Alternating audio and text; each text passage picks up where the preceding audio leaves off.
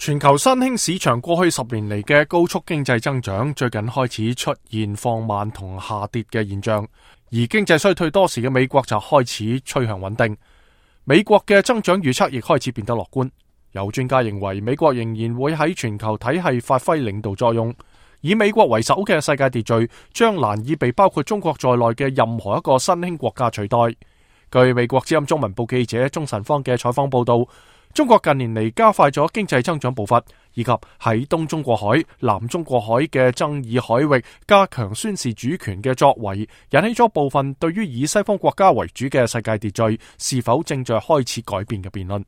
不過有分析人士話，包括中國、印度在內嘅呢啲新興國家一直都係喺西方強國主導嘅全球體系內運作，呢個體系有容易加入但係難以推翻嘅特點。即使中國嘅經濟增長超越美國，亦難以挑戰美國喺全球嘅領導地位。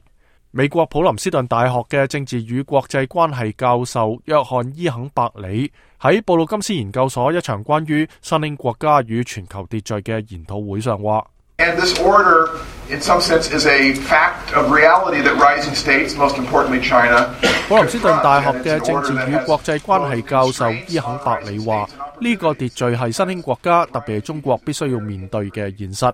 呢個秩序對新興國家有好多束縛，但亦提供咗好多嘅機會。佢有好多嘅特色，佢嘅整體結構非常緊密，所以佢對於呢個由美國領導嘅國際秩序，可以話係咁形容，係容易加入，但難以推翻。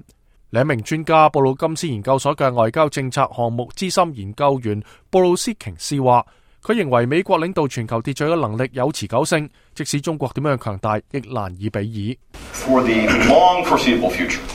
nobody will have the capabilities the United States has to organize alliances. 布魯金斯研究所管控全球秩序計劃主任瓊斯話：喺可見嘅將來，冇人能夠擁有好似美國一樣嘅組織盟友、投射軍力以及構築經濟等方面嘅能力。冇任何人甚至能夠有資格同美國比較。即使中國可能喺國家嘅大小同國內生產總值上都超越美國，中國嘅經濟力量或者會比美國仲弱。美國喺全球經濟力量發揮嘅強大作用，就算中國經濟超越美國，亦無法比擬。摩根士丹利嘅新興市場投資主管夏爾馬喺最近出版嘅新書同《華爾街日報》等媒體發表文章，相繼對新興市場未來嘅10年發展提出警告。